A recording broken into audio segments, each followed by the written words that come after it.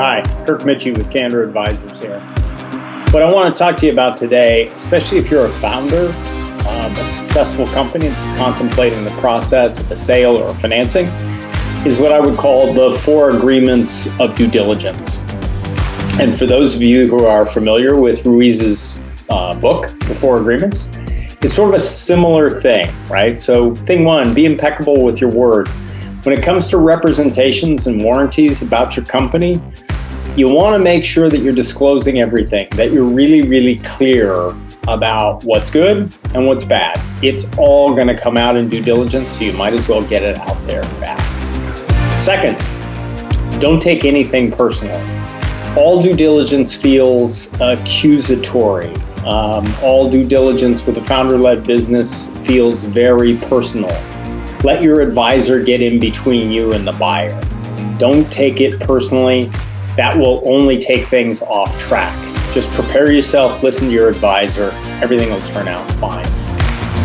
Then, don't make assumptions. When a private equity or strategic buyer is asking you questions about some element of your business, they're not driving at a gotcha point.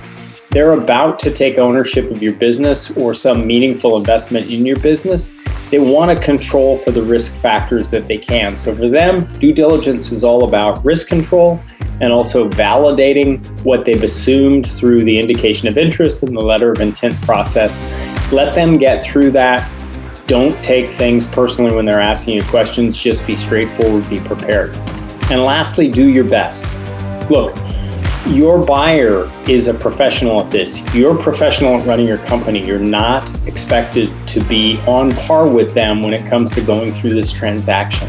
So again, listen to your advisors, use your resources, your CFO, your head of sales, all of your people to help you with this process, whomever you include in on it, and just do your best. Be authentic, and it's all going to turn out okay.